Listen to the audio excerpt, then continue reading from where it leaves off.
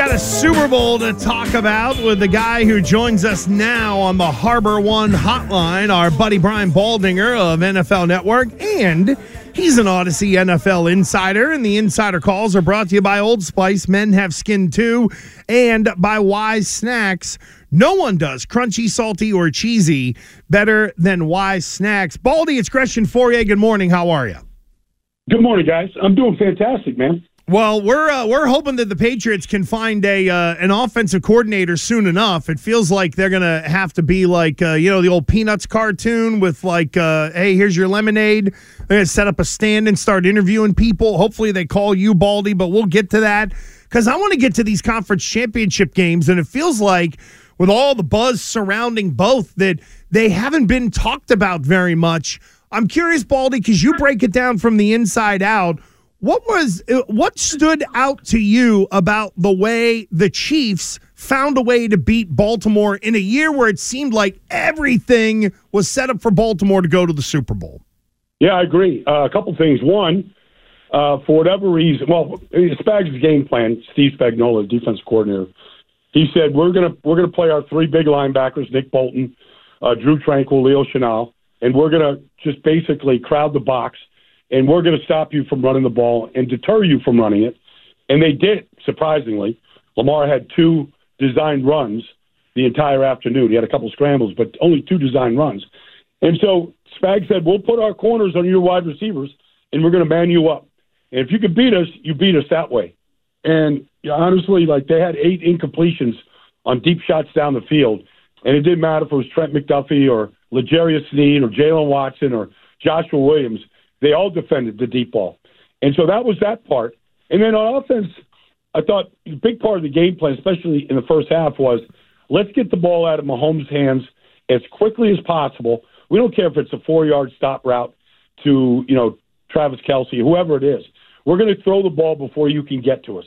And the league, the team that led the league in sacks, we're not holding the ball. We're just going to stay on schedule. We'll take our 4, 5, 6 yards off our stash rash play, whatever it is, and we're going to move the ball that way. And they did. And it was a good game plan for much of the first half to, be able to put up 17 points. So does the narrative stay the same when it comes to Lamar Jackson? Yeah, I think so. Because whether it's his fault or Todd Monken's or whatever, it always falls on the quarterback. And so the quarterback has to be better than everybody else, and he's got to play his best in those championship games. And Patrick Mahomes, I think he completed his first 12 passes, was a much better player that day. And so he's chasing Mahomes. He said, if you want to beat the best, if you want to be the best, you got to beat the best, and he couldn't do it. And that's how these quarterbacks all get measured. Yeah, and it is Brady's the GOAT. Yeah, and I do think that it's odd that just it seems like most analysts want to give Lamar Jackson a pass, and they forget how Peyton Manning was ridiculed. Phillip Rivers was kind of dragged through the mud. Drew Brees for a portion. Dan Marino. The list goes on and on and on. I'm curious if you feel that most analysts want to give him a pass. I kind of feel like they are in some way, but that's not how we analyze these quarterbacks. We analyze them by Super Bowl championships and getting the Super Bowls, and you got to win championship games to get there. And so he fell short. He did not play well. The offense didn't obviously play well. Now, you could say Zay Flowers, gets the ball poked out the goal line. All that is true.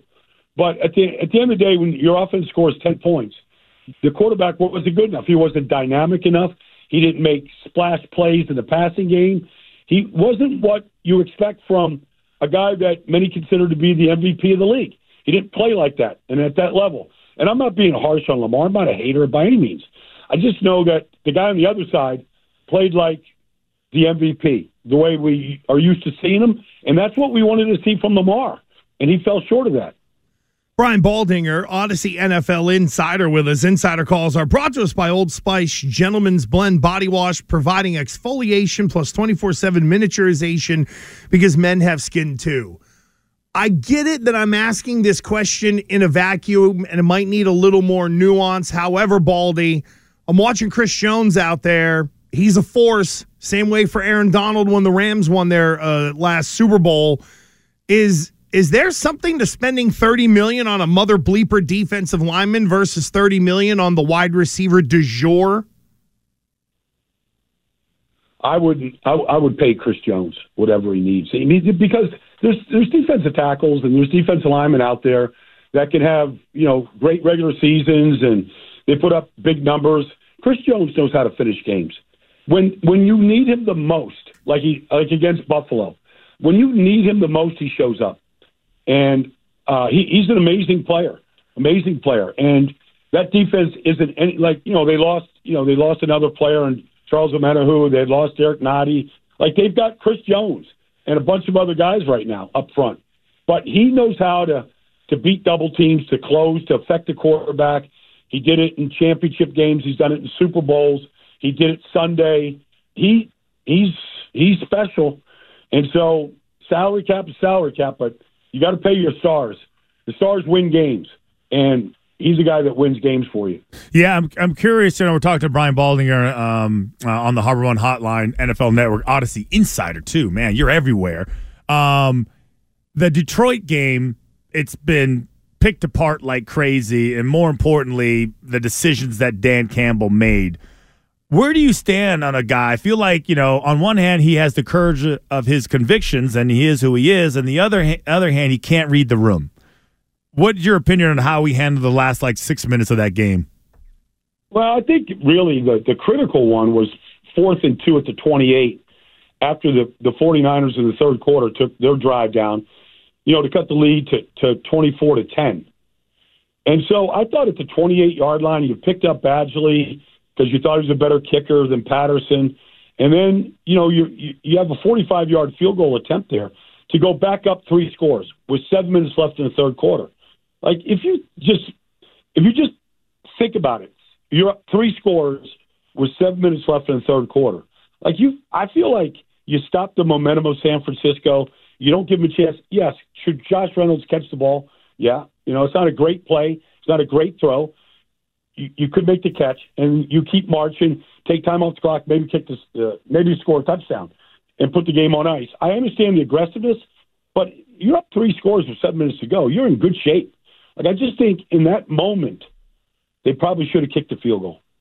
I'm with you on that, Baldy. Christian and I broke that down a bunch. Then there is the group in San Francisco, and why do you think there are people who are hesitant, Baldy, to give Brock Purdy any type of flowers? Yeah, I don't get it. I don't. I've been a big fan since the first. I did some of his games at Iowa State. I didn't know he was going to be this at Iowa State. But the kid he's a silent assassin. Forget about where he's drafted. Forget about what he looks like. The guy's literally statistically has been the best quarterback in the league for 2 years in a row, and they attack the middle of the field the way Mike Martz used to attack the middle of the field with Kurt Warner. It takes a certain amount of guts.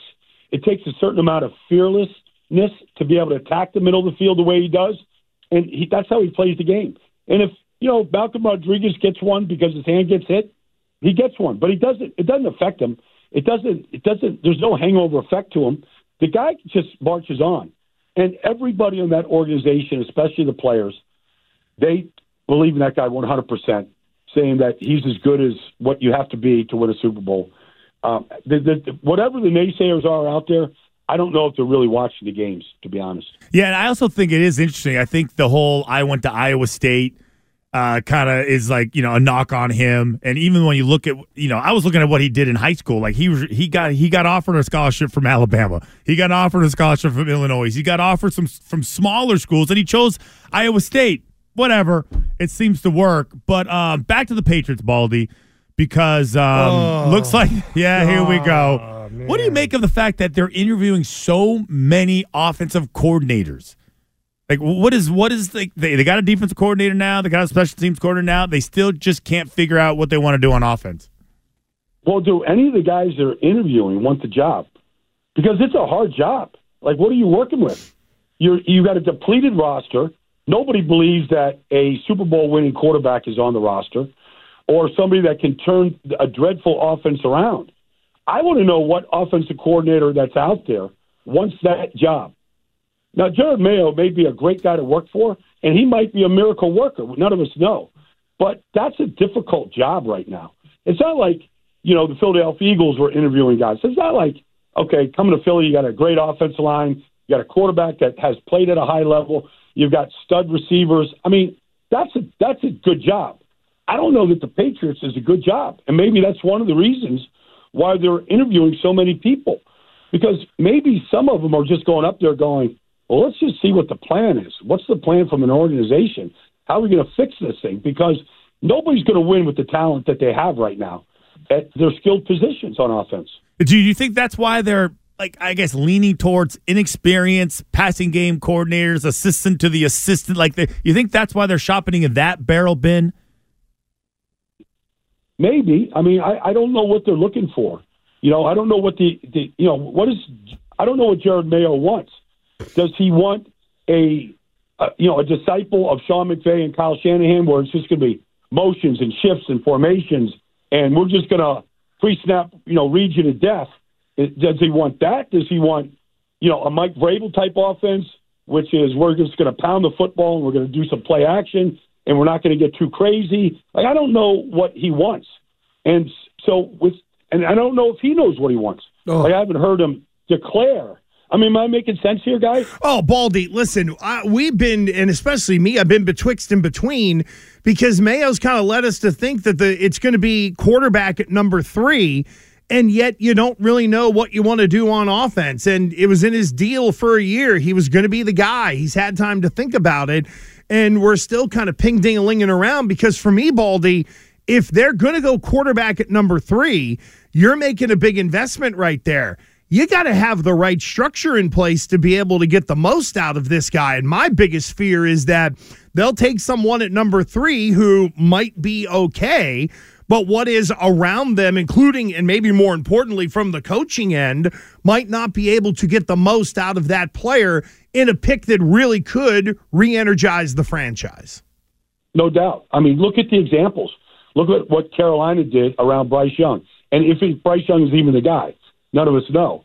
But it wasn't a very good, sample this year. And then C.J. Stroud comes in, and you've got the right system, the right coach, and Bobby Slowick, and Nico Collins steps up, and all of a sudden, he becomes a number 1. I mean, that thing took off. But you can look at all the examples where it didn't, and where the coach and the system really affected the player. Joe Burrow comes in, and he's ballyhooed and he's heralded. But, man, it sure helps that you've got 3 stud receivers, and you've got a stud running back, and the defense was good. It's got to be set up for some success.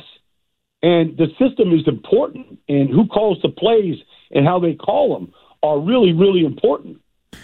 So, Baldy, I think you're pretty level-headed, right? You're pretty open-minded. You're not you don't get caught up in the shenanigans of, and you're never a victim of the moment. That's all I'll say. Baldy is never a victim of the moment. He has the ability to see through the BS. Okay, I'm giving you. Yeah. That's my way of giving you a compliment. You mean like he's seeing through the BS of you right now? No, I'm not leading the witness at all. I'm not trying to get you to. Hold on.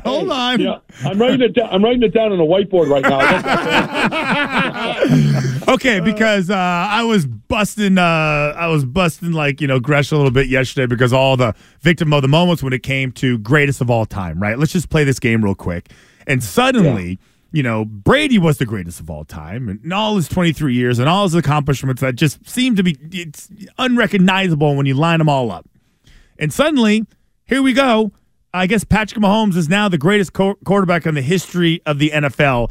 I guess, who do you think is the greatest quarterback? It's a softball. Easy. Who do you think? Tom Brady. I mean, just because he did it over the longest stretch of time. He did it in a game where they were down 28-3, and he threw a pick 6, and he brought him back.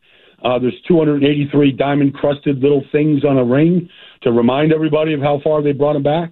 I mean, every situation, there was years when there was, he was throwing to Troy Brown and finding ways to win Super Bowls. He did it in every situation. So it's Tom Brady. I mean, it's not they're all warranted. Joe Montana, Bradshaw, Aikman, they're all warranted at some level of greatness. And Patrick Mahomes is building his legacy. I mean, they are in the middle right now of a run unlike we've ever seen before. So, they're building a dynasty right in front of us, and nobody's ever done it like that before. So you can put different categories in there, but I think Brady deflected the question yesterday or whenever it was, like, really good. Like, he just wanted to be the best he could be, and he wasn't thinking about being the GOAT. And I don't think Mahomes is either. I just think he's enjoying this run for as long as it can last. And Baldy, last thing for you. I know the Super Bowl is coming up. I know that there will be a pop star flying in from Japan. Does the Taylor Swift stuff bother you, number one? And number two, if asked to do the Taylor interview by the NFL Network, would you be all for that, or would you politely step aside on that one because maybe you don't want to skate that lane? Well, first of all, none of it bothers me. Because honestly, like, whatever brings more eyeballs to the game, 57 million people watch the 49ers, whatever brings more eyeballs to the game, I'm a fan of. And she brings a lot of eyeballs to the game. 8-year-old girls that never watched football before are watching football. So I'm a fan. I don't know one single Taylor Swift song. I don't know one. I couldn't spot. I don't know how many songs she has. Like, if I interviewed her, and I would interview her, but I would feel like for the next 10 days, I better start listening to some Taylor Swift music. So I know some references, some song titles, some rhythms. Are these dance songs, sing-along songs? I don't have some any hooks. idea. Yeah. I've never heard of one of the songs. Yeah. But I would interview her for sure. Yeah. All girl dads should be really happy because most of the young girls who are fans literally won't not allow the channel to be changed with the chance of them missing an opportunity to see her on TV.